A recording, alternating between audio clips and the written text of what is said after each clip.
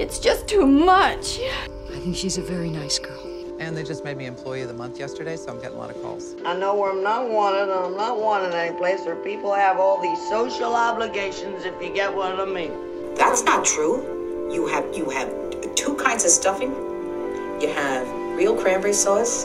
Run! I mean, I have absolutely no idea what we're doing here, or what I'm doing here, or what this place is about, but I am determined to enjoy myself, and I'm very intrigued, and oh my, this soup's delicious, isn't it? Hello and welcome to the Best Supporting After Show, where we continue to queen out on all things Best Supporting Actress.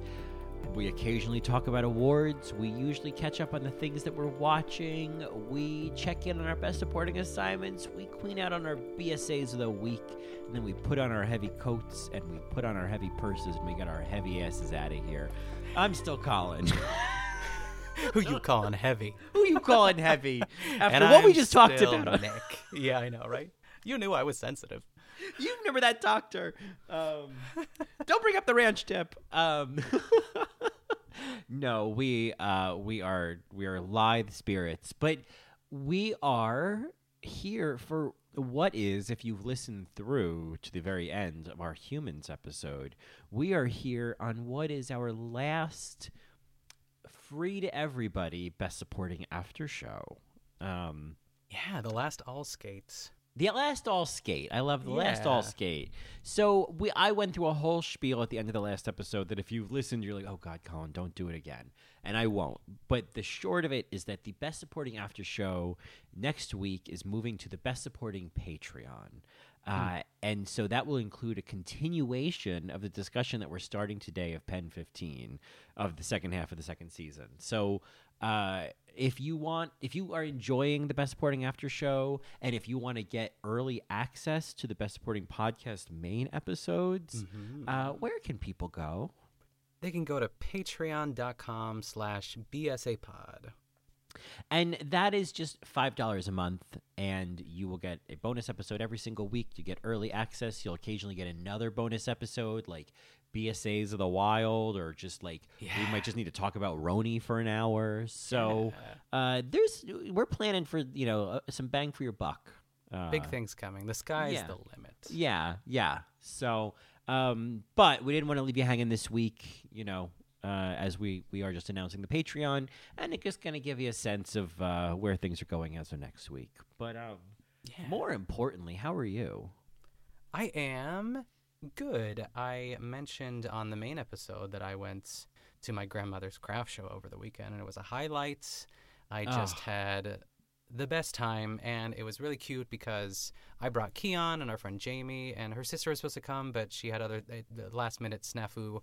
And so we went and we bought like everything on her table because she sells good stuff. She does a lot of the plastic canvas, the little tissue box. Christmas, we bought a gingerbread house. That's a tissue box cover, I guess you'll call it.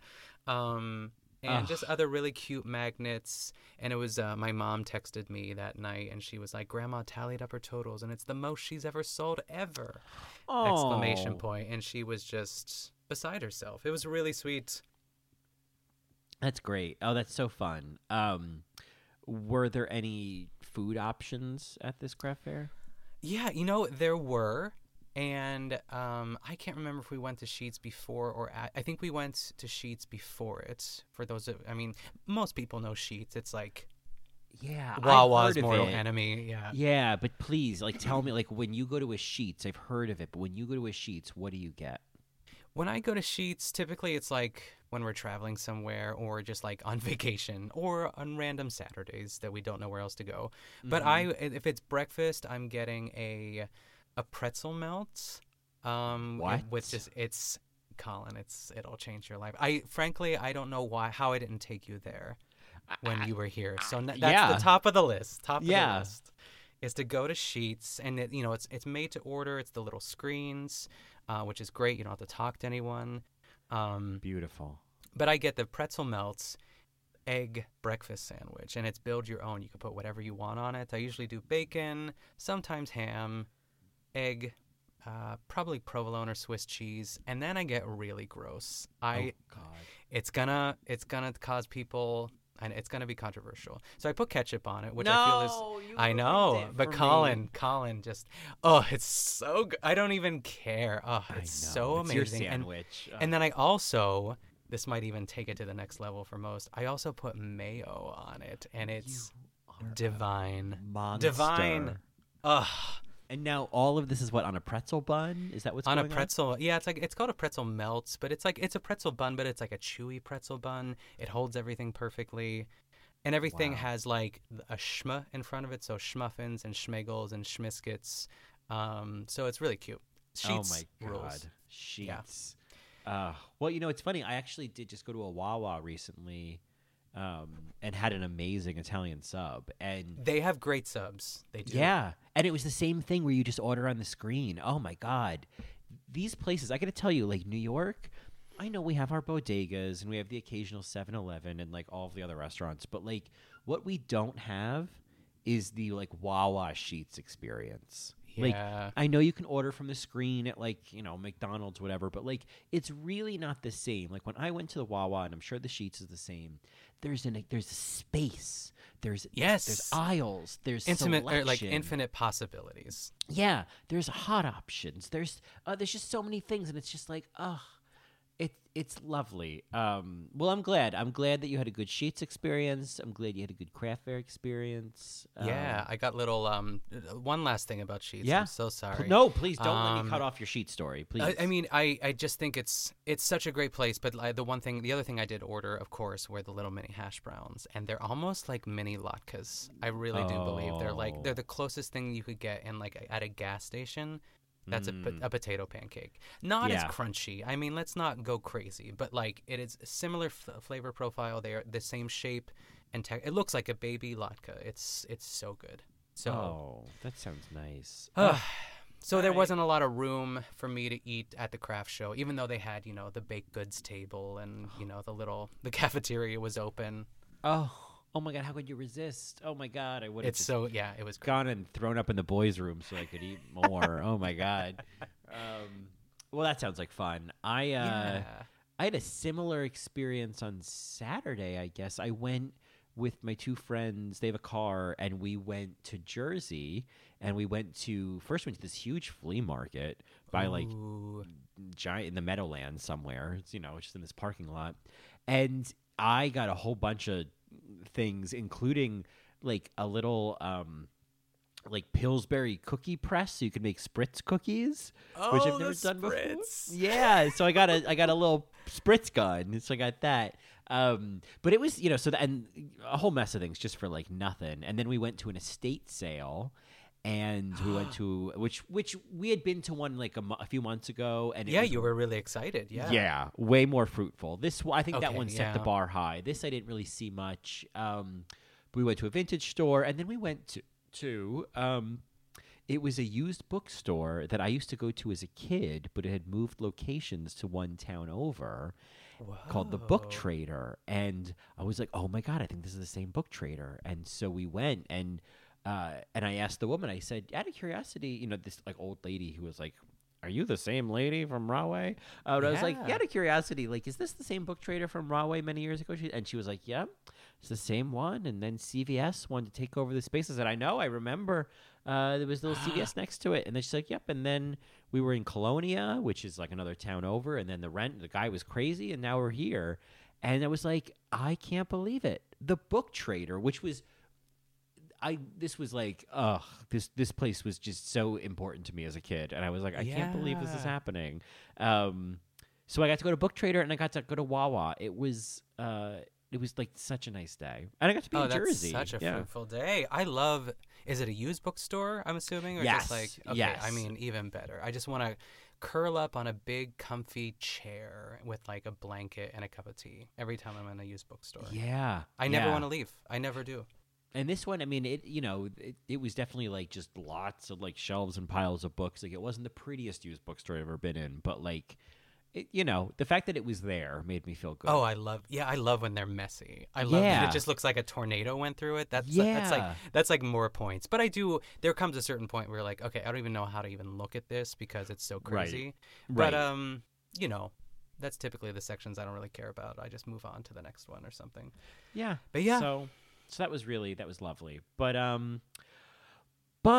we are here, to talk about things we've been watching. Yes. And in particular, I don't know about you, but I know that I watched the second half of the second season, the final season of Pen 15. I did recently. too. I finished it. I know we had talked. Oh, last night. right. Yes. Sorry. Go ahead. No. You finished it. Oh, good. Well, Yes. Okay. Hot takes. What's your take on the second half of the season? I am gonna pull it up on Hulu and just look at the episodes because even though I had just watched it last night, Yeah. I mean, I remember the broad strokes, but I just want to kind of take a quick peek.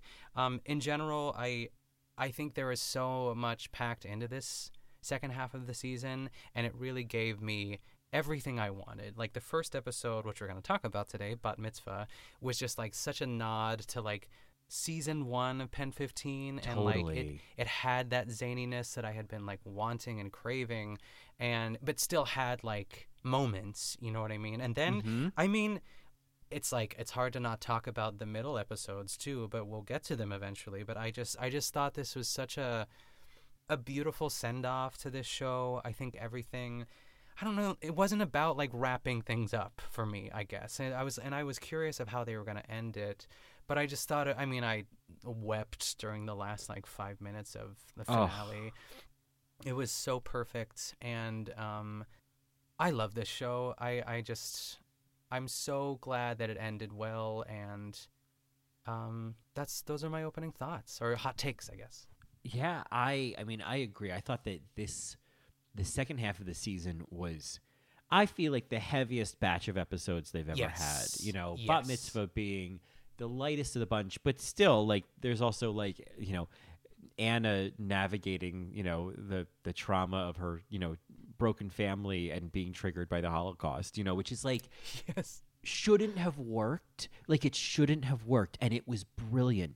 I think Anna and Maya are going through such like turmoil in this half of the season, and like their hormones and their just like chemistry is just off the charts, like in different ways, and I think the way that they're showing, Anna as this child of divorce, where it's like when she's talking to her mom in her bedroom about the Holocaust and how her mom can't give her any answers to like why God would let this happen, and it was like, this is not about the Holocaust right now. But like, I can't believe they managed to like pull that off, like showing us what could be very funny in a way of like, look at this teenage girl kind of, I don't want to say overreacting, but there's like I don't know, what it makes me think of is like when Justin Bieber went to like the Anne Frank house and was like, yeah, I think she would have been a believer, oh my God. It's that like that kind of disconnect, but yeah, they managed to like really be genuine about it. Even though I gotta say, I will never not laugh at Becca saying, I'm Jewish, and it was really messed up, you guys. Like, oh, Becca, a BSA of this episode. What a great send off for her. I will forever remember her for this episode. She's so funny. The lines are so ridiculous. She was, she has been kind of a featured supporting character through the whole series, and I've always really appreciated Becca.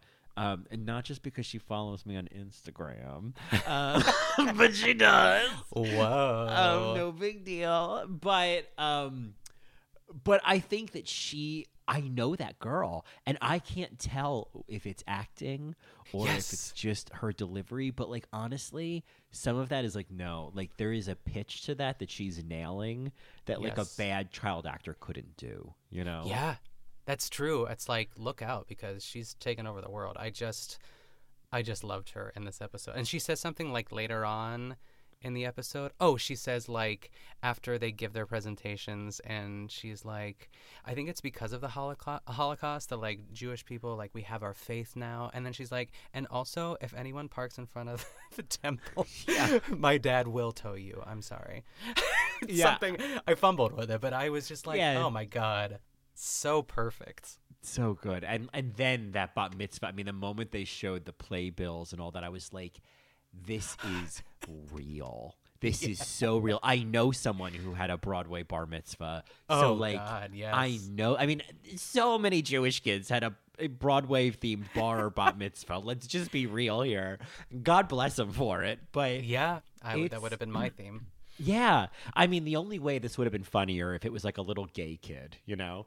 Yes. Like just a little gay Jewish kid, you know, singing, you know, if I were a rich man on like the shoulders of two guys, I think yes. would be heaven. But That would be really great. But I did think that this was for a character that has been a great featured, you know, BSA throughout the series. I thought this was a great feature episode for her and was so funny. And I agree with you. I think you're spot on that it was a nice throwback to the energy of season 1. And, you know, with some of like the heavier stuff, you know, weaved in, like instead of like Anna, you know, dancing to the electric slide, you know, and being, you know, inspired by grandma's words, she like has a panic attack and runs out of the room. And I thought, oh, okay, this is like, we're not fucking around here, you know? Yeah, I mean, just in this episode alone, it's like everything that we said so far. It's like Anna's dealing with learning about the Holocaust and her parents' divorce, impending divorce, I guess. And also Maya kind of coming to terms with like her family is, I think that's such a specific, fascinating thing that they chose to highlight too, is like when you become aware of your parents' status and how much money they have. Yeah. And like sometimes it's not I mean, in this case it's not in her favor. And it's usually like the older sibling telling the younger sibling because it's just how it goes. Right. Like they're more aware of like the reality of things. Yeah, and I yeah. feel like we've talked about this. Like I used to be obsessed with this as a kid of like wanting people to think we had more money than we did. And like, oh yeah, being so attached to financial security. And like whenever we would drive through like the rich neighborhood, like Colonia Estates on the way home, and I would just stare in fascination at these houses, and I would think, oh my God, these people's lives are so complete and so secure. And I think there were periods of real financial instability because of my dad when I was a kid. And so I think I like internalized that. And so you like looked at these rich people and I thought, you have security. Oh my God, that's like the thing I'm desperately needing right now, you know? Yeah. And I thought, yeah, when this came up of like, oh no, we're poor. Like it was also just like so funny because I understood why she did the thing of like, I would bring this Chanel shopping bag. Oh my God. It was I so get what that she Chanel was shopping doing. bag. Oh, Yeah. Maya. I feel like maybe it wasn't the same bag, but in the first season when they do that milk commercial where they're dressed up as the Spice Girls and everyone comes Yes. over, I feel like she hung that same Yes, bag on the she wall. does. Yeah. with Yeah. tape. With tape, yeah. That's, I mean, such a great deep cut. I loved that because you don't see it at all in the Yeah. entire episode. She digs it. I can't Ugh. with this show. I They're heard there's going to so be good. Dippin' Dots, Colin. Oh, I'm definitely getting Strawberry Nanner. It's on. Maya was so funny in this episode when she's dancing with the glow sticks and that little dress. Like she is, but I mean, I have to also say the scene where she gives Becca the necklace. I know. Like the nuance of Becca shaking the box. I was like, you got to be kidding me. That's genius. That's Yeah. genius. I know. And like Anna realizing even as they were ordering it that she made a mistake because she looks to her mom and was like, Mom, as like her dad's calling on the phone. Yeah, She's like, we don't, yeah. we don't have to get it. And I think it's a genuine, like, oh, I went too far. I can't believe I did this because she just looks at her mom. Yeah, yeah. And I'm surprised they like went through with it, but I think the sense that I got was like Maya is getting to a point where she is so, I mean, as they explore later in the season, her having ADHD, Yeah. they're at a stage of just giving into her impulses because it calms her down. And you know, it's a shame that there's not going to be more because I think Maya as a kid with ADHD is a fascinating character and they were doing it so well. And like, I don't know. Like it's almost like, of course she has ADHD. Oh my God. Like, why didn't I see this the whole time? Like, it's so sort of sad and fascinating that like you can kind of tell what Maya and Anna's like burgeoning mental health issues are, you know? Yes. Like Anna has just, you know, I feel like depression is coming, girl, you know? Yeah. Like the weight of carrying your parents' relationship on your back is going to break you. Yes. She's already Growing developing. up too soon. Yeah. She's already developing a drinking issue, you know? Mm-hmm. So it's, you know, I agree. What I love about this, you know, and we won't, you know, catch up if you haven't watched all the episodes, but without spoiling the ending, as you said, I like that the way that it ends is that like nothing's resolved. Like they're 13 going on 14. Nothing's resolved. It's just gonna get worse. Yeah. Like you don't even know. Like it's just gonna get worse and better in other ways, and it would be so ridiculous to expect a different ending other than just like, you know, a continuation, a new crush, a new drama, a new thing, you know. Yeah. But and I can't wait to talk about that last episode because that last scene is so genius, and I really feel like the deep tease of that last scene is I feel like Anna and Maya, the adults, came out in that scene briefly. Yes, I mean, I hope that and there's part of me that hopes that was the last thing they ever filmed. Like, just to have that on top of it, but maybe it would have been too much, who knows? Yeah. But yes, it is like... It was almost like they broke the fourth wall and looked at us and said, we know that we're adults playing kids, and this is what those adults would say in this moment, you know? Yes! It's so beautiful. So, and I just, big fat tears. Yeah. I just love those two so much. Friendships, female friendships. It's just add them to the list. Yeah. This one is just, and I'm excited as we talk through this season, kind of the way as I started the Bat Mitzvah episode and Shadow as well, I was thinking like, do they drift in this half of the season? And I don't think that I think that they have, you know, there's the dissonance, I think, with you know, Steve with the boyfriend and all that. And, you know, there's a bit of a third wheel syndrome, but, you know, and just, you know, I think, you know, when they get to the Luminary episode, I think there's kind of a reconnection that happens there. Mm-hmm. But I felt like this half of the season, what was really going on was the two of them were navigating issues that were suddenly bigger than they could help each other through, you know? Yes. Stuff got bigger than like something that they could, even earlier in the season, you know, doing the witchcraft and all of that. It was this kind of childlike, you know, diversion or distraction or coping mechanism. And I feel like they've already grown up so much where like the Anna and Maya of this half of the season wouldn't do that, you know? Yeah. It's like they're wearing like shoes that are too big for them. They're still stumbling, but they're filling out those shoes a little bit quicker than they thought. At least like I thought it would go. Like a lot happens fairly quickly, and sort of like you said, they're separately, like there's a blowjob coming up, spoiler alert, but I'm not going to say when, but like that's a huge, like it wasn't about like, oh my God, I can't believe you did that without me. I mean, obviously they couldn't do it together. Maybe they could. Right. Not that kind of show, but you know what I mean? Like it was more like fascination, like, oh my God, you did? Like sort of like, whoa, that is a huge milestone really of like being a teenager, or in, you know, that came a little too soon. Pun intended. No pun intended.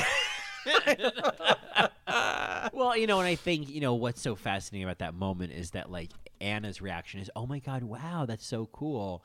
And Maya is like, well, it actually wasn't. It actually wasn't. Then, you know, and then she's crying in bed. I mean, I can't wait to talk about the photo shoot and Grammy. There's so much in this season. I mean, Bat Mitzvah is just like a gentle re-entry into the world of Pen 15. And I appreciated it. I'm glad it exists. Yeah, and then Shadow, the second episode, is, I love this because this is when Maya's childhood friend, you know, or just longtime friend Ume comes to visit from Japan, and I loved how Anna wasn't threatened by Ume.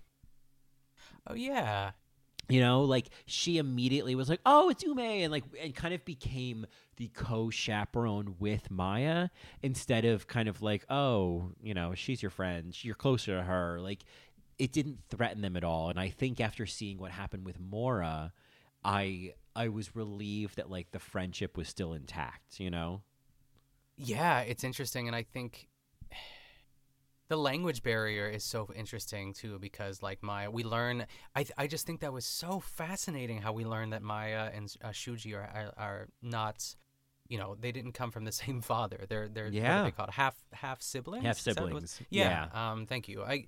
I thought that was so cool, and it and it adds this whole layer of not being able to understand Ume and Ume not being able to understand Maya, and like a lot of weird, awkward stuff happens, and. God. I don't, yeah, and like through it, like Maya and Anna have this like shared like hatred of Ume for no good reason other, like Maya has her reason, which she eventually like breaks down, but I think Anna was, I don't want to say Anna was just going along for the ride, because I do think she was also annoyed. Yeah, and I think it was also like there are times where like one will just blindly support the other. Like, oh my God, I know. Yes, she's like, just I being believe ridiculous. you. Yeah, I believe you. You're bilingual. Like, how could I forget? My best friend speaks another language. Like, it's so funny. Those lines are so funny. Yeah, they're so good. And of course, I mean, we've seen much of Maya and her masturbation journey, but like the nuance of the fact that she was able to find a picture of like, I don't know, a vagina with like gonorrhea or something, because it's like you can find like a peach. Yeah, you can find the STD pictures, and it's like, well, it's still a penis. I can make this work, and that's part of her porn collage.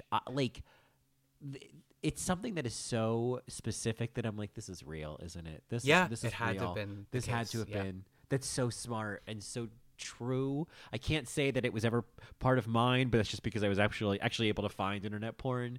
I didn't need to look at STD pictures. But, but I get it. Desperate times. But then Ume walks in on her masturbating, and I think what was interesting with this episode was that we've actually seen there's been variations of this narrative that this could have gone towards. There could have been like the Mora plotline where like she came between Anna and Maya. But then I think about from season 1, the Anna Ishii Peters episode when Anna comes to stay with Maya. Oh, yeah. And Maya starts to resent her and starts to feel pushed out. And I thought this was kind of going back into similar territory and finding all new notes to play. Yeah, totally. I'm thinking more of that triangle. Sorry, my thoughts are wandering around, but I think also with how do I say this? Like with Mara, like it was always like Maya and Mara or Anna and Mara, and it was always just like who's getting more of Mara's attention, or who is Mara paying attention to the most. Whereas in this episode, Ume, like everyone else, it's like she's living what Maya wants to be living. And I guess Anna, for that matter, too. Like, she's de Bella de Ball at school. Yeah. And so there's really, like, it's not Ume's fault either, too, because she's like, I don't love it here because people keep touching me and, like, saying how cute I am. And it's just so much of a disconnect, too. But I think the language barrier really adds to it in a really cool way. Yeah, and I like that, by the end of the episode, then when she and Maya are talking, and then it's almost like, oh, there's less of a barrier between Maya and Ume than there seemed to be previously. It was almost like it's interesting because the episode becomes about Maya rejecting her looking Japanese and being Asian and hating herself. Mm-hmm. And there's an interesting subtext of like Maya resisting her bilingual ear, like resisting her understanding of Japanese with Ume the whole episode. And like it almost makes you wonder if some of the the gibberish she was making up, it's like if she tried, she probably actually could have accurately translated. Oh yeah, because she and Ume, I feel like they very clearly communicate in Japanese by the end of the episode, because I think Ume says like, I'm different too, and it just seemed like, oh, there was something about this that was about it somehow managed to in a surprise way, be about Maya's own self-hatred, and that she's been taught, that she's been told, but her own self-hatred of like, her I don't know, whatever it is about herself, and that it's okay for Ume to be Japanese, but it's not okay for her to be Japanese. Like, things like that. That line when she said, "Why is being Japanese special on her and not on me?" That's like the crescendo of that fight. It's the last thing they say. Yeah. And I thought that was like, whoa, I did not even see that coming. Yeah. And it's something that, again, what I love is that Maya's own struggle with her culture and kind of similar to what we'll also see in the Yuki episode, being between cultures. I can't wait to talk about that. There's, we're kind of just seeing her start that journey. We see her start that journey in season 1, but that like this is going to be a narrative for much of her life, in the same way that it's a narrative part of her mother's life still, Yeah, I think when I was watching this with Keon, he was like, there's so much of that just resonated with my childhood, like him in elementary school and middle school. It's like, I mean, he moved to the country when he was 5 and he was fluent in Arabic and learned English. But like beyond that, just wanting to, more than anything, like he said, like his cousins would come to visit and he just wanted a bowl cut so bad. He just wanted to be like a white boy with a bowl cut. And you kind of just push everything away from you that like, but like his family is so like loud and Lebanese with a capital L too, so it's like so hard. And I think maybe, I mean, we've kind of already said this too, but like Maya has been intentionally trying to not bring that to school and has been told that it's not cool, for lack of a better word. And now Ume shows up and she's like, she's prettier, she's younger, she has better skin, and she speaks fluent Japanese, and she's like the coolest girl in school. And it just, I mean, I would be so frustrated because it doesn't add up. Like, why her? Why not me? Why can't I have that? Yeah, and I think that it's like there's something very specific about that, and then there's something very universal about it. Of like, yes, yeah, just whatever it is, that feeling of like, God, why could I not have the life that they're having right now? I had that when I was a kid, looking at rich people. Why couldn't, if we're on the highway and I see people in a BMW or a Mercedes, it's like, ugh, why couldn't I have that life? Why do they have it? Yeah, I really liked Shadow. I liked it more the second time I watched it, and I feel like the more I rewatch all these episodes, that's going to be the same case. Like, to be honest, just as like a deep tease again for next week's discussion about Pen 15, I think I'm going to enjoy Yuki more the second time I watch it. Same. Yeah. I know exactly what you mean by that. Yeah. Right. I think that's going to be a lot of fun to talk about because I didn't come to it automatically in the way that I expected to, Yes. Yeah. It's going to be great. Well, that'll be, of course, a little reminder for everyone. That'll be next week on Patreon. We're going to be talking about the Yuki episode of Pen 15. So you, as well as, our assignments and our BSAs of the week and things we've been watching and everything else. So just a pleasant reminder that now is a great time to become a Patreon. Yeah. Well, what do you say? Do you have any other thoughts on those first 2 episodes? I don't mean to cut us off. Any other thoughts? No, that's okay. I mean, I feel good. I'm looking over my notes. There's some Curtis notes that I had, but more on Curtis later. I feel like we're just I don't need to open it up for Curtis. Yeah, we'll get some more. I mean, the set design of the apartment that he's living in is just. It was oh my God, it's stunning. Spot on. I don't know if you've seen it, but there's an episode of The Simpsons where Milhouse's parents get a divorce, and it is Milhouse's father moves into like a bachelor pad, and anyone who's seen it, that's immediately what I thought of was Mr. Van Houten's bachelor pad. Yeah. So that's one of my favorite episodes. I should send it to you. But anyway. Oh, nice. Because, I just love, as a child of divorce, I just love broken families. Anyway, why don't we move on? Maybe we just jump right into our best supporting assignments, unless there's anything you've seen you want to give some love to. No, a lot of the stuff that I've consumed this week wraps into assignments and BSAs of the week, and it was kind of a light week. So, Okay. unless you had something you want to mention real quick before we get into it. Well, I guess no, maybe I'll make it as a nominee for my BSA of the week. But I feel like Okay. I'd hate to not formalize a Roni update. Oh yes, that's right. I realize that like that won't roll in, even though it is kind of my perennial BSA of the week.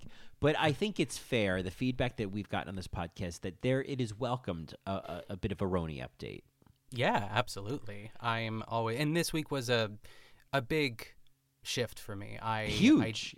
I followed Colin's. What's the adjective I'm trying to think? His suggestion is what I'm trying to say. I'm too tired to think of anything really grand. Powerful, amazing, show-stopping, want to eat on it, never shit the it out. same, Yeah, shit you on never it. be the same, yeah. Club, another club, bus. Suggestion, another suggestion, advice, another All suggestion. those words.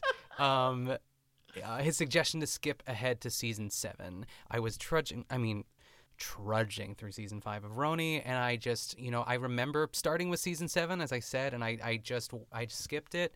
Or I skipped 5 and 6, went right to 7, and it feels like home. It just feels so good. Dorinda it's her first season, and Bethany is back and just talking through tears in every scene, really. It is just, it feels good. It feels real good. It's so good. And I mean, it gives us an opportunity to say, what are you doing here without Dorinda? Which I literally will just, I don't Say know. it to Marco, yeah. Yeah, I say it to Marco because at least then it means I'm not saying it to myself. I just can't stop saying, what are you doing here without Dorinda? It's like the wind up for it, because she's going to hug him, and she like inhales. This is So of course good. Sonia Morgan that we're talking about. Yeah. Lady Sonia Morgan. Sometimes I just sit in bed and I just say the way Sonia says, my daughter. Well, I have my daughter, because I have a daughter. Well, I have my daughter, my daughter. Well, because my daughter's in boarding school now, so I have my daughter. Oh, my God, my daughter Avery. That's Ramona. Yes. Well, I have my daughter Avery. But no, Sonia in particular. It's just my daughter. It's Daughter. My drives daughter. me nuts. So- enough with the daughter. Yeah, I think you and I spoke about it last night, but I am starting to see the tides are turning with my sort of interpretation or feelings, I guess, on Sonia. I get it now. She is, a train wreck and not at the same time. It's like, she's pretending not to be a train wreck is the kind of, I guess, the best way to put that. And you really see just so many more of the cracks, I think. Like, Yes. that townhouse is just a dump. Oh my God. Yeah. I've really grown interested in her. Now I did take Jody's advice and I did skip season 8 and I watched the reunion, and I know one of our listeners, Alex, I think, had tweeted us and was like, I can't believe you're skipping season 8. And Yes. I just want to say, I know, and I promise I'm going to go back because I did see the reunion. Like, the reunion really does give you a lot. And more than once, I got to see the scene of Bethany showing Luann the pictures, and like Luann going, "I'm gonna be sick," Yes. But I would go back for all of that. But I think what happened was I watched the season 8 reunion, and then season 9 is like season 7. It just is like it just ropes you in. They cut the fat. They bring in Tinsley, and it's. Oh, God, I loved season 9. Oh, I flew through it. I binged it. And Jill Zarin shows up at one point. I didn't even know that. No one told us, listeners. How dare No one you. told us. But I'm also glad that you didn't. So maybe No. that's, yeah. And so I have now since finished season 9. I've watched the reunion. I'm into season 10 now. And as I told you, and I can't believe no one told us this, like, where's my Diet Coke? Nobody Yes. told us that. We knew that Bobby Zarin with those tinted glasses was going to pass away. We knew that he passed away. I did not know that, and I haven't seen the episode yet. I just saw the coming up this season that they would go to the funeral and that there would be a scene of my queen, our queen, Jill Zarin, saying, I don't know what I'm going to do. I haven't been alone since I was 20. And I just can't wait. It's just going to be it's going to be like, if you think this is my prediction, what I want to believe is that like if all of season 10 is the movie Network, Jill Zarin is like Beatrice Straight for 6 minutes. You know. I mean, I'm So- laughing. I'm not laughing at, Bobby Zarin's death. It's just the obsession with Jill Zarin between the two of us too. It's what we've wanted. I'm giddy with excitement. It's so I can't wait to fun. see it. And I kind of love, you broke that news to me last night, and I said I wouldn't want to hear from anyone else unless Yeah. I was watching it myself. And that So- might have been too much. You might have had a heart attack, and who would you call? Because he died. have a heart attack. I'm gonna have a heart attack. Here go Bobby. I'm having a great time with it. I want to branch out into other seasons or other franchises, but I think I'm just gonna like burn through New York, and then I might go to Beverly Hills next. But I am Yeah. open to suggestions, folks. Yeah, that's a listening. great question. Yeah. Because I know Atlanta's great, Jersey's great. I think it would be like Atlanta, Jersey, or Beverly Hills for me. But I know Potomac's Yeah. great, and Salt Lake City just started, so it's easier to catch up, and I know it's pretty good, so a lot In of Salt Lake options City, there, I'm Colin. pretty caught up from Amanda and Jody, and That's We Love true, Hate yes, TV. that's Like true. I know everything. Yes. So yeah, I don't know. It's crazy to be in this world, but the amount of acceptance and support that we've gotten. I was so worried this would be, this would just end it for people. Like, oh God, now they're talking about Housewives, but everyone has been just like welcome. Yes. Very Welcome. positive and very, respectful of our Roni Roundup, we'll call it. Yeah, a Roni Roundup. Yeah. Yeah. And eventually, and this will be something on the Patreon, is as we become fully fluent in the Real Housewives of New York, it is now time to cast these women as actresses. Yes. Like, and I don't want to blow the load, so to speak, because I already have half of them cast in my head. But like, and it's what I like to call quantum casting. It's like, Yes, well, yeah. Sharon Stone in 1992, and then Eileen Brennan before the car accident and things like that. Like, Kathy Lee Gifford in 1994 as Ramona, Yes. Yeah. Yes, exactly. And I mean, like Edie Falco for Dorinda. Oh, yeah. I mean, we're already gotta stop. I gotta revealing. stop. Yeah, it'll be on Yeah. the Patreon. Yes, deep Yes. tease there. Deep tease for the quantum casting of the Real Housewives of New York. Yeah. And even just an ultimate ranking of like maybe Yeah. we won't do all of them, but like a top 10, top 5 of our favorite houses. That's gonna be tough. Our That is- BSAs of Roni, that's going to be Yeah. so tough. And like, I think it really depends. I think we can't do it till we finish the series. Like, And then we need like a month off because if I'm Yes. watching like a Jill Zarin heavy like season, it's apples and oranges. That's tough. Okay. well, but, and not to be discredited, but like, I really think Luann is a long game here. Like, Yes. she goes through so much shit, and I am just like, people have told us like Luann's narrative is fascinating, and I already know in season 10 she's going to get arrested. So I am also feeling the same. There's something about Luann even in season 7 that feels really great and kind of like a little bit of a shift that I'm excited. And Stuff. I gotta, I gotta say, as time passes, the more and more I enjoy Carol. She is such a voice of reason. I have rarely disagreed with Carol, and that says a lot. Yeah, so far she's always like, okay, we don't need to talk about people, and people just listen. You know what I mean? Yeah, They're she's like, great. Okay, well, Carol said it. Yeah, Carol said it, and she never raises her voice. It's just really impressive. So, it's just so good. Thank you, folks, for letting us queen out. Yeah. This week's Roundy Ronup. I'm Roundy like, Ronup. Rondi Reed. Yeah, Rondi Reed's Roni Roundup. That's what it is. Rondi Reed's Roni Roundup. yes.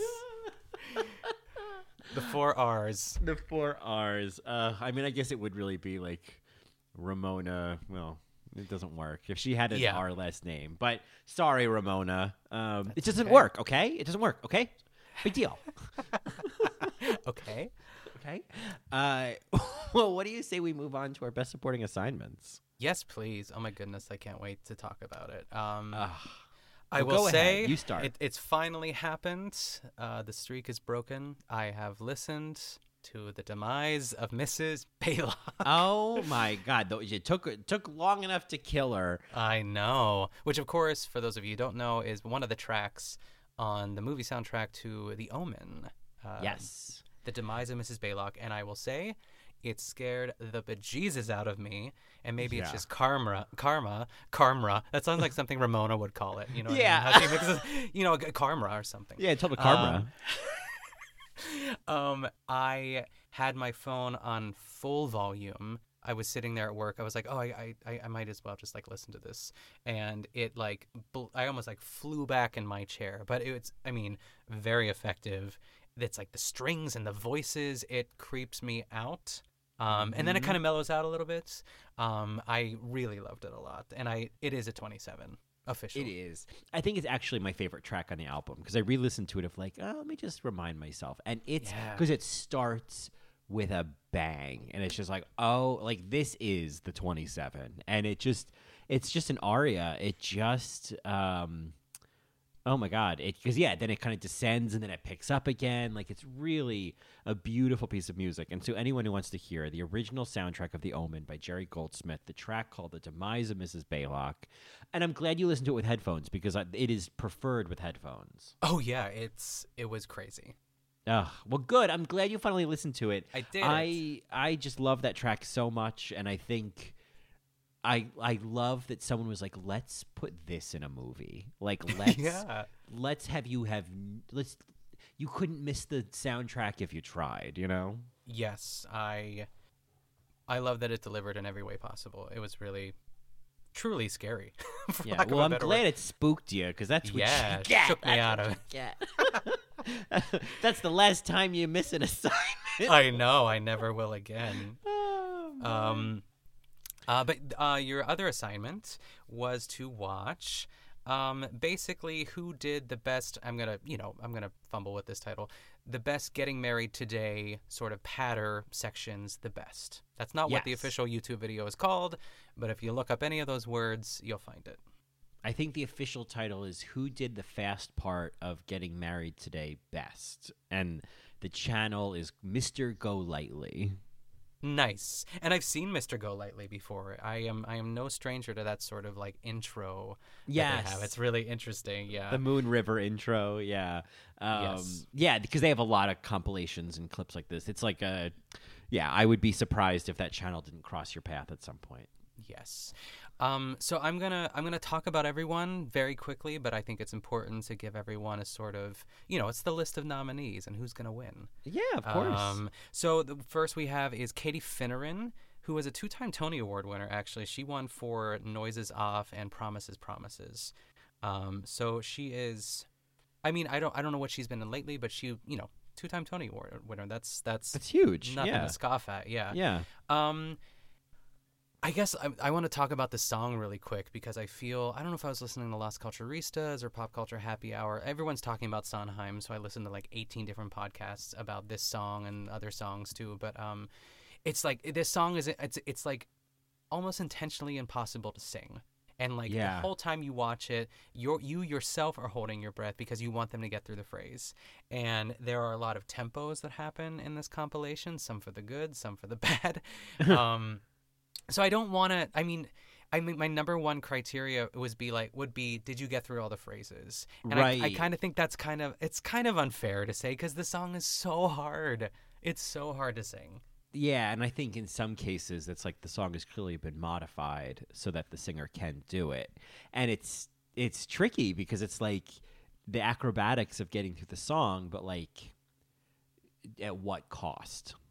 Yes, and I think losing your breath kind of adds to it. It adds to that desperation. Like, yes, the goal is to do it all in one phrase because that is the most, like, quote-unquote impressive thing to do as a singer. But, like, I also don't mind if it goes a little bit off track or off kilter or you're breathing in weird places because I just feel like you would be nervous, especially for all of these, like, reunion concerts and stuff like that and the way that they did it. So Katie Finneran, all that being said, I feel like Katie Finneran is like the definition of like an actor who sings. I think that like she has a good voice though, if that makes sense. And it felt a little slow. she was trying to speed it up at the end. You could hear her kind of getting ahead of the orchestra. I would want to do the same for sure. Like if I was doing this song, I'd be like, we're going to kick it up a couple notches. I think that's the best way to do it. Yeah, I definitely see that being an actor who sings. I felt like the energy of Katie Finneran was coming. I was like, oh wow, I can tell I like you already. You know what I mean? Like I feel like I like the actress already. But it's not. It's a slower version of it. You know, and what I like, and she does a bit of it, is like finding those little acting moments of like overacting the losing your breath and like, you know, kind of letting her voice strain on certain things that I think is like a real tool for an actor doing this song to like, you know, Patty does it really well by lip syncing one of the lines, you know?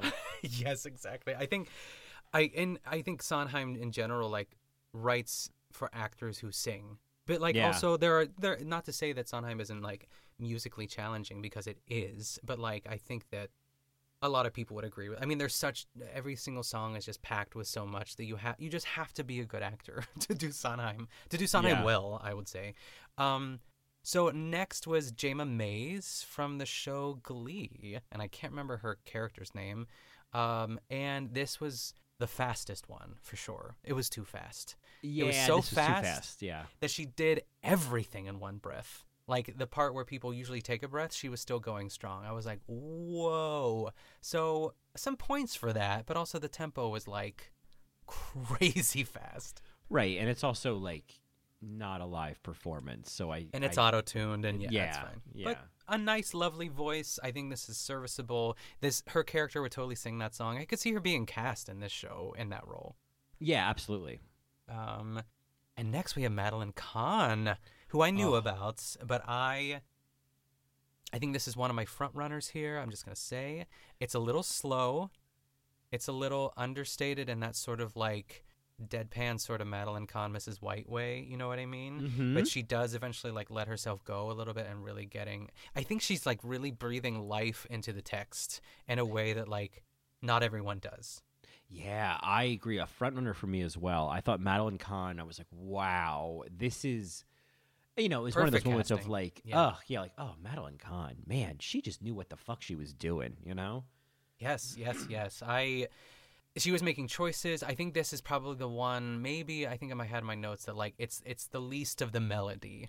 But I know that she's a good singer though, like because Madeline Kahn can just sing. So it's interesting that she, despite that, not wanting to like show off and be like, you know, every pitch is right where it needs to be. She is just like, this is more about this moment and making it funny, and I just love her. So that was that for me. Patti LuPone, I think this is technically like perfect. It's very Patti. It felt like Joanne singing Not Getting Married Today was on that like her and Mandy Patinkin tour that they did way back in the day. I appreciated it. I think it's just middle of the road for me. What do you feel? Yeah, I mean, I thought it was. I think it was very much modified for her. It moved it. I can't use all the technical terms, but it felt like it had a different tempo or something. There was just it didn't move in all the same ways that I'm used to hearing it. You know, some of the I don't know, the emphases or the you know, I don't know, the way the sentences came out of her mouth were not what I expected. Sure. And maybe that's a Patti thing, but it was entertaining. Like I think it comes down to like, I mean, you can't take your fucking eyes off of her, so it's almost like I don't know if it was good or not. It was very entertaining, you know? Yeah, the song's always going to be a hit. Anywhere. I will say that I didn't mind Julie Andrews. I thought like it was some very interesting choice. Her voice doesn't match her body language though. She stood there with like those RuPaul hands like the whole time, the sort of like like they're sort of together, and she was still very proper as she sang it, but she has like this roar going on in the middle of it, and I love that. I mean, I think, to be honest, I think she's my favorite. I think. Oh my gosh! I think love it is that. So good, and like, you know, just like another moment of like, God, Julie Andrews, like she was doing this song, like, also I think some of the most effortless. Effortlessness, I guess would be the word, that like, as opposed to like a Beth Howland or someone else like losing their breath, Julie she was like, you got more? Like, it was really, and she was able to act it. And like, I love Julie Andrews' version of it. It's like a sleeper hit there. I agree. I did love it. Carol Burnett, perfectly fine. I don't think they're almost like Patty. I think that this is like great. I think that like she herself, of course, is a comedic legend and had like, you know, the scratching of the arm I liked. Oh yeah, yeah. The Some Carol really fun stuff. choices. Yeah, I thought it was great. Yeah, she was. You know, I thought it was like also interesting casting. And it was like, oh yeah, Carol Burnett can find the tiniest nuance. You know, Yes. And another clear example of, I think Carol Burnett is a great singer, but like where she's in this, at least in this performance, actor first, singer second. I think. Yeah, or comedian first, singer second. Not that she wasn't a good actress either, too. But you know, if we're really thinking about Carol, Christmas Carol. Beth Howland for me was like completely unhinged and crazy. It felt like the dress rehearsal, but also like I if this was like the version of them in the original cast recording that they showed, it would have probably been my number one. It just felt like a reunion concert. It seemed very. I was nervous. I think this song could also very easily go off the rails, and it didn't completely. I'm just being a bitch about it, but I felt like as the conductor and as her, I felt like both of them were terrified the whole time. Yeah, it does feel a bit unhinged, and especially compared to the original version. And she gets points for being the original Amy. Of course, yes. Beth seemed a bit like.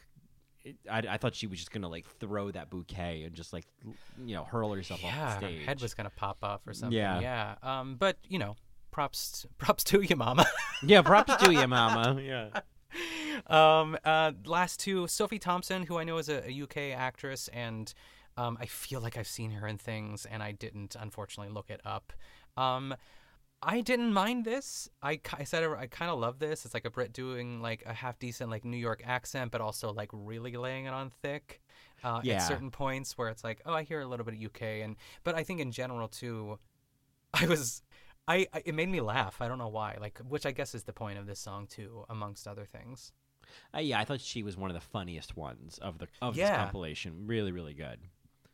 And my favorite is Jane Shaw in the Stephen Sondheim Masterclass. It is. I mean, go ahead, yeah.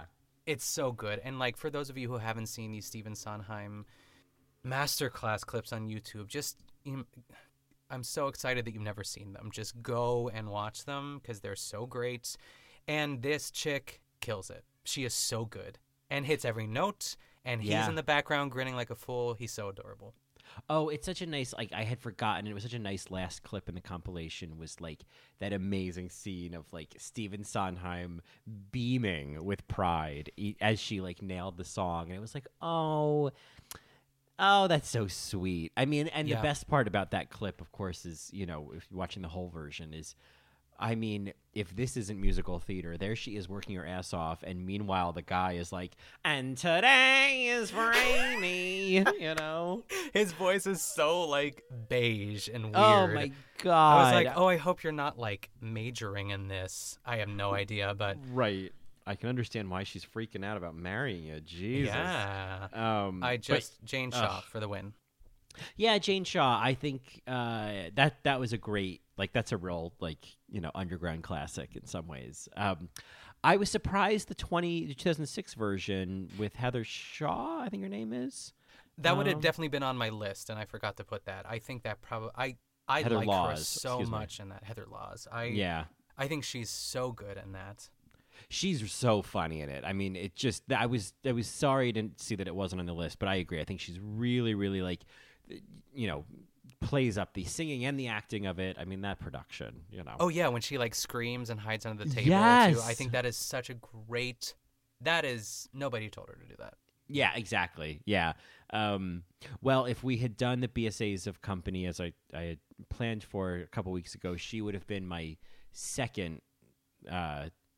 In second place for BSA. Oh yeah, next to like Elaine Stritch, or I mean, in that case, we were doing the 2006 revival too. Barbara Walsh, maybe, I don't know. Well, I can go through real quick who my do it. I would love to hear that. Just for what it's worth, my BSAs of the 2006/2007 Raul Esparza version.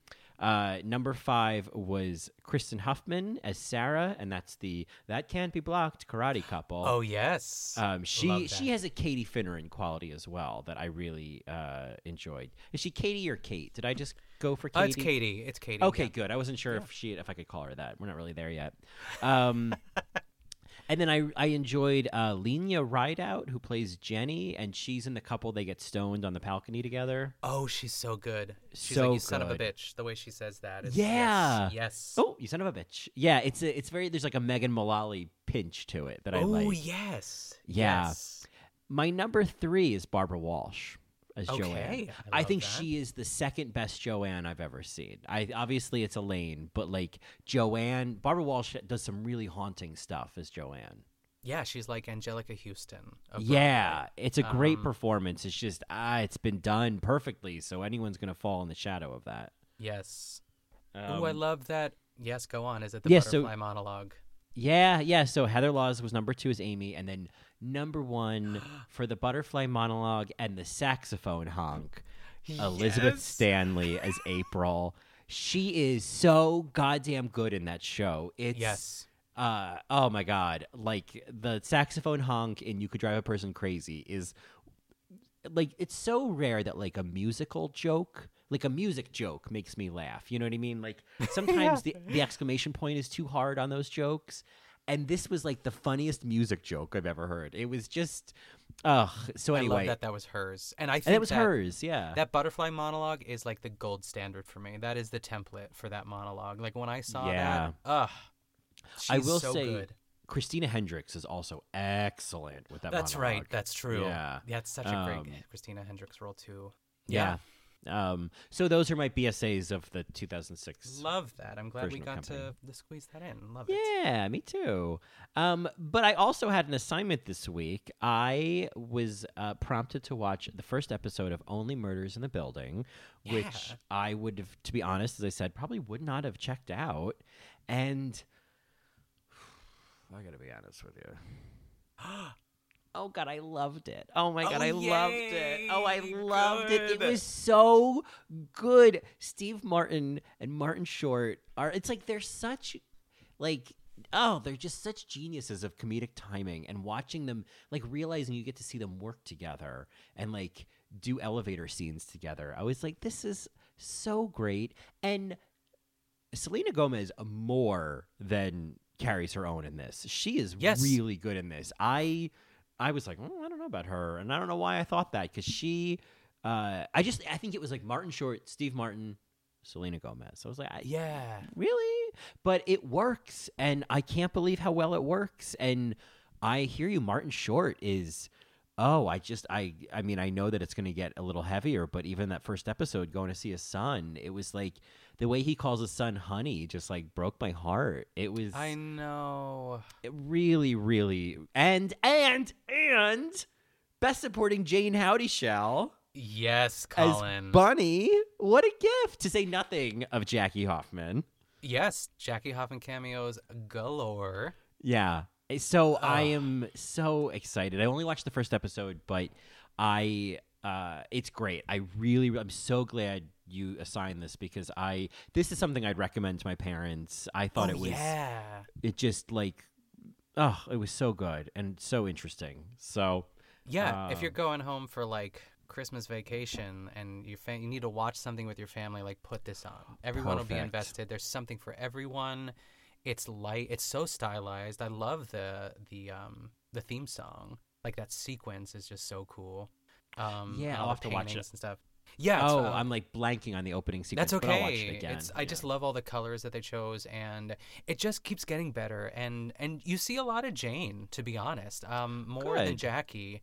And I just love. I almost said it in the main episode, but I wasn't sure when we were talking about the humans if you got to that point where you knew that Jane. I wasn't sure if she was on the pilot or in the pilot or the second one. Yeah, But I love Bunny, that yeah. she's working. She's working, Colin. That's what I want to see. I want to see Renaissance these, of Jane. Yeah, I want to see Ann Dowd as Mrs. Garrett on The Live Facts of Life. I want to see Jane Hootie Shell as Bunny to see Margot Martindale, whatever the hell she wants to do. I don't care. I want to make sure my girls are working, you know? I know.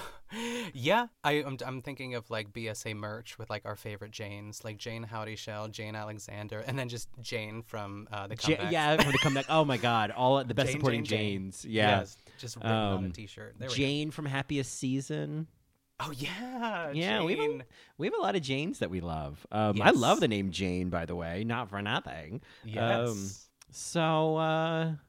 Anyway, so I loved it. Thank you. I am definitely gonna keep watching it. And it's just nice to have another like easy show in the mix, you know. That still feels like it has some meat on the bones. It's not easy like Roni. It's easy like, you know, it's enjoyable, but I feel like it's got substance, you know? Yeah, I feel like I've thrown this word around, and it's like it's such a cop-out word, but it's very watchable. You know, when people say that, it is just so perfect. And I was always excited to watch it, and it was just like we split it up over a couple nights. It's beautiful. Yeah. Well, I look forward to it. Now, that does bring us to our assignments for next week, I believe, which of course will be our first. I hate to be the squeaky wheel, but the suspense to hear us assign these assignments and then not hear how they went by not becoming a Patreon would be a real loss. So just a pleasant reminder, a BSA PSA, to join us on Patreon at patreon.com/BSApod. I love that. Thank you for reminding us. And also, I wish I put it now. I think I'm pretty happy with my assignment for you. I think but like now I wish I could have done more. What else could I have done? No. What do you got? I'm so excited. What's my assignment for this week? I have a podcast episode for you. I just listened to, I'd say 95% of it before we started recording tonight. And it's an episode of Smartless with Justin Theroux. And Give it all to Justin.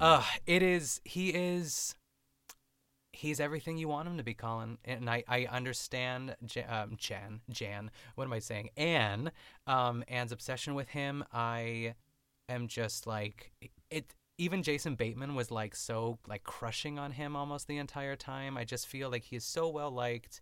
Such a cool guy. And it's a really good Smartless episode because sometimes if it's a guy that's too bro-y, Sean Hayes just kind of gets, pushed to the outer circle a little bit. But Justin is such a goose that like everyone's on the same wavelength, and it's really fun. And so that's what I'm assigning you. Oh, well, that's great because I feel like, I think I maybe listened to another episode of them and, I was resisting a bit of the broing and the like, whatever the broing of it all. But I want to try again. So this sounds like the perfect entry point. Yay! I'm glad for you. I'm excited to finish like the last 5 minutes that I didn't listen to. But it's really good and it's really casual and it's a good listen. Well, that sounds great. Well, I'm gonna take a leap here, and I'm gonna co-opt an assignment.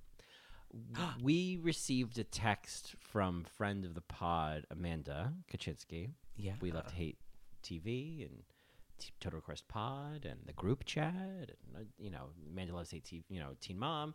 Really, the hardest working woman in podcasting. Yes. And she had recommended that we watch an episode of Everybody Loves Raymond called Frank's Tribute, and I may have put it on the list, but I don't know if it's something you got to yet. I've never seen that episode. Well, Amanda, if you're listening, I am going to put some lighter fluid on your suggestion because I watched that episode today, and it's a great moment. It's a great episode. It's really funny in the beginning, and then there is a single moment that I like grabbed my shirt like right at the neck, and I went oh. And no. I was like, whoa! And you'll know it when you see it, so don't feel like you've got to like, it was at that moment. Okay. It's not going to be like, oh, was it that? You're going to know. You're going to know. It's season 3, episode 16, I believe. It's on Peacock. So, so for anyone listening, Frank's Tribute, season 3, I believe episode 16. It's pretty much mostly Frank and Marie. poor Patty Heaton only gets one scene towards the end. I feel like she may have been pregnant that season. They show her in a scene where I'm like, I think Patty's pregnant. But yeah, it's a really good episode, and I especially like having watched a lot of Everybody Loves Raymond, which it's so easy to poo-poo that show, but like it's really solid. It's solid. So good, and like Doris Roberts and Peter Boyle are classic actors. Like it's like John Goodman and Laurie Metcalf on Roseanne. Like they are like they've been doing this forever. Like what a gift to have that kind of casting. Oh, I know. It's like what every CBS show wishes it could be. But Yeah. this is like this just gets it. It's so good. The writing is so funny, and this episode is so funny. There's a montage. Well, you'll see it. That I laughed so much harder than I thought I was gonna. I think you're gonna love it. I think you're really gonna enjoy it. And special thank you to Amanda for bringing it to our attention. Ugh, I can't wait. Yay. Well, that then brings us to our final segment of the episode. As per usual, our BSA of the week, in which we queen out on a food, a song, a thing, anything in our lives that's acting as the best supporting actress of our life. Ooh, we got the whole thing this week. Got the whole thing. Wow. I kept the seizure in check. Every once in a while, I'm like, they know what it is. I'm not gonna keep saying it. But now I thought, Go ahead, what? go ahead. Good. What'd you say?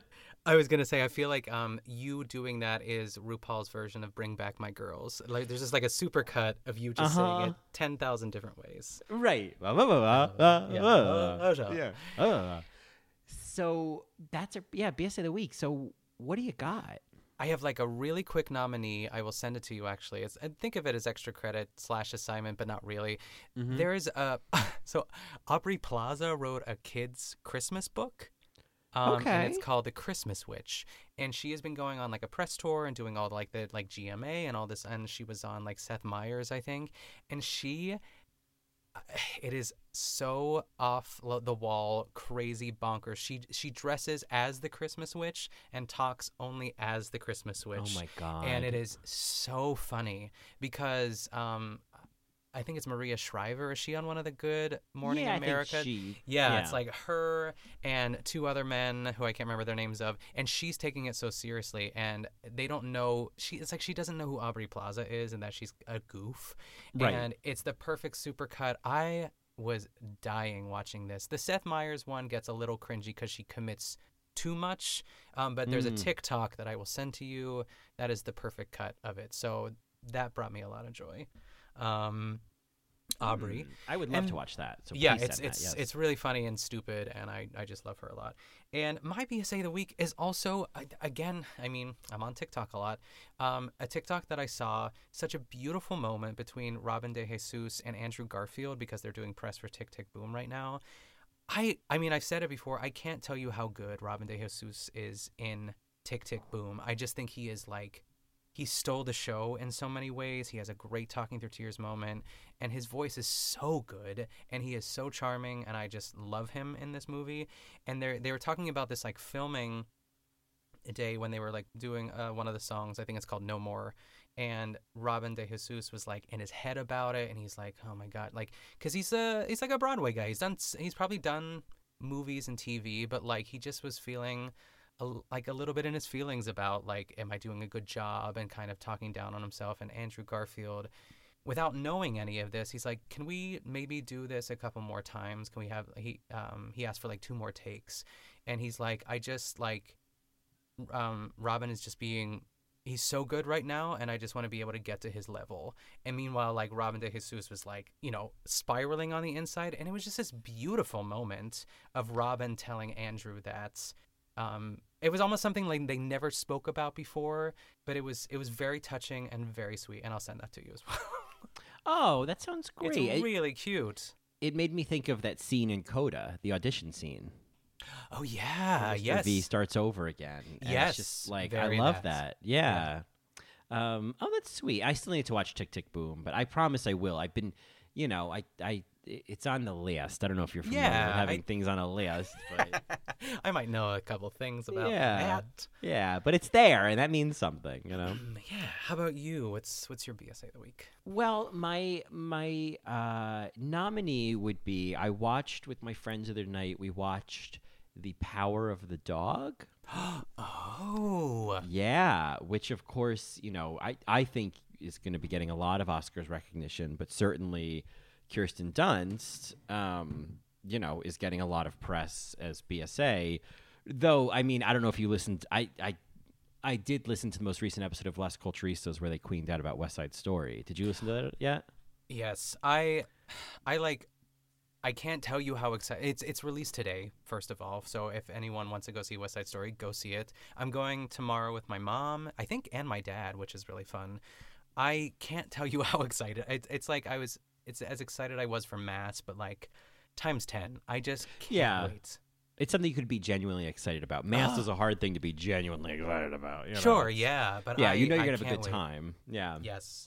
Yeah, I'm gonna see it on Sunday, so I am very excited to go to the theater and get the reclining seats and the food and all that business. Yes. It's also like I believe it's like well over 2.5 hours, so I don't know how much drinking I'll be doing, but that's gonna be a tricky one. So luckily I know what happens, but yeah. So that being said, Matt probably is no stranger to hyperbole, but it was his opinion that Ariana DeBose would be the new frontrunner for Best Supporting Actress, which I am all here for. But in the meantime, Kirsten Dunst has been getting a lot of press and will probably still get a nomination. I gotta say, this was not a movie that I normally would be interested in. And at first I was like, I don't know about this movie. And oh man, it's so good. It's gay. It's got a lot of gay stuff in it. Yes. And Kirsten is excellent. Excellent. I did not know she was. This was like watching Kate Winslet in Mare of Easttown, where it was like, oh. Whoa. It just was so good. And there were a couple shots where I was like, whoa, you're giving me like Jane Hootie crying in The Humans, Yeah. I would say like it's a tough one to get into, but like I got fully sucked in and ended up really loving this movie. And I don't know if it's your kind of movie, but if you really like force yourself to watch it, I think you'd come out the other end loving it. Oh, it's definitely. I mean, it's on my list, but it's on like the top of the list, if that makes Oh, sense. okay. I'm very much definitely going to watch this movie. So that's a big matzo ball there, Mare of Easttown. That makes me really excited. Yeah, it just I turned the corner on Kirsten Dunst and I was like, oh no, she's a fabulous actress. Like there were just some moments. There's a dinner party at one point where they have some people for dinner and there's a shot of her looking glassy-eyed and like on the edge of tears, and I was like, whoa, oh my God. Wow. You're doing so much in one moment, and I just didn't know she could do that. So yeah, and the Year of the Dog Power of the Dog is really, really good. My one friend didn't like it as much, but the more I thought about it, the more it sat with me. And I think it was of my 3 friends, 2 of us are gay men and 1 is a straight woman, and the 2 gay men loved it, and you'll see why. My friend was like, yeah, there's kind of a gay thing about this, and it's not about like, you'll see, you'll get it. It's I really I'm glad I saw it. It's kind of like Only Murders in This Building. I'm so glad I saw it. So yeah, I can't wait to see it now. Yay. Yeah. So that's my nominee, and then my BSA of the week. I hate to say it, but if anyone listened to our Best Supporting After Show last week, I talked about a milk frother that I had purchased. Yes. And go on. This thing does not know when to quit.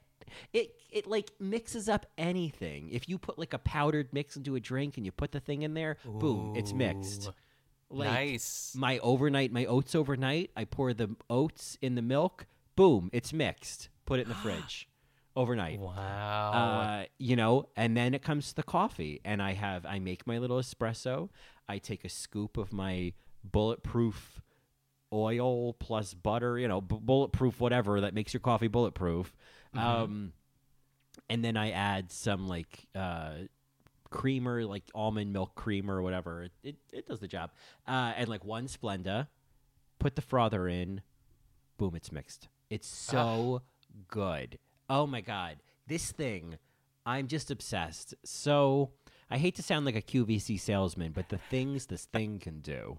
I mean, yes. Speaking of BSAs in the wild, QVC women is another subcategory. God. Yes, but going back to your frother, I'm intrigued. I love coffee accoutrement, so I think that would be, and just for like everything else, it's like it's giving you versatility. So that sounds and like so so easily dressing up a coffee. You know what I mean? Like, because the thing is, if I had gotten this like bulletproof coffee mix and you put it in the coffee and it's like powdered creamer where it's just like then it just looks like lumps of like old milk. This isn't good. And if I tried to stir it up with like a straw or a spoon, it wouldn't be the same as like using the frother where it all just kind of becomes, you know, everything becomes incorporated and lifts, and you know, it just does it right.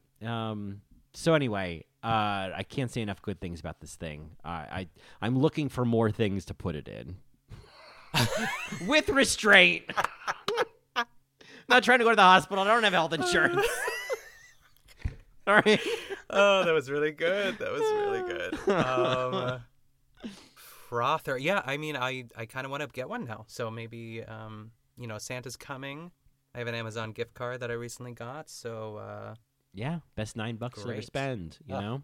Yeah. Sold, I mean, sold. There's other ones that are like $13, whatever. If you want to get one with a fancy handle, sure. But like, I think I spent $9 or $10 on mine. Yeah. So don't feel like you gotta go too fancy. Perfect. Yeah. Well, what a jam-packed episode. I know. And I think that's probably everything, isn't it? Yeah, I think so. I think we covered it all. My last note was West Side Story is coming out this weekend, and we already talked about it, so perfect. Yeah, and obviously will be an upcoming episode on this podcast at, you know, whatever point. I can't wait. Yes, and Being the Ricardos also comes out this weekend, I think, too. So very interested in that. I've heard, like, I saw an article that was like, you will feel foolish over the way you thought Nicole Kidman couldn't pull off Lucille Ball. Like it was a review, and I was like, really? I don't know. I have no idea, but it got me excited. I'd love to be totally wrong about her. Yes, I would too. But to be honest, I'm interested in that, but I'm also really excited by Nina Arianda and J.K. Simmons. Yes. I think that's our just entry point. Yeah, that already feels like whiz bang casting. I can't wait to see them. Yeah. Well, folks, I have put my coat on. I'm sitting here with my coat on. I feel like an idiot. So I think we should probably go. Yeah, I mean, we'll see everyone on Patreon. Should you decide to become a patron of the Best Supporting Patreon? And I can't wait. I think it's going to be really exciting. Yeah, I can't wait. I think it's going to be equally exciting, if not more so, probably not less so. But anyway, let's get in the car and swing by Sheetz. Get a Schmegel, Schmisket, and a Schmuffin. No ketchup. Get out of here.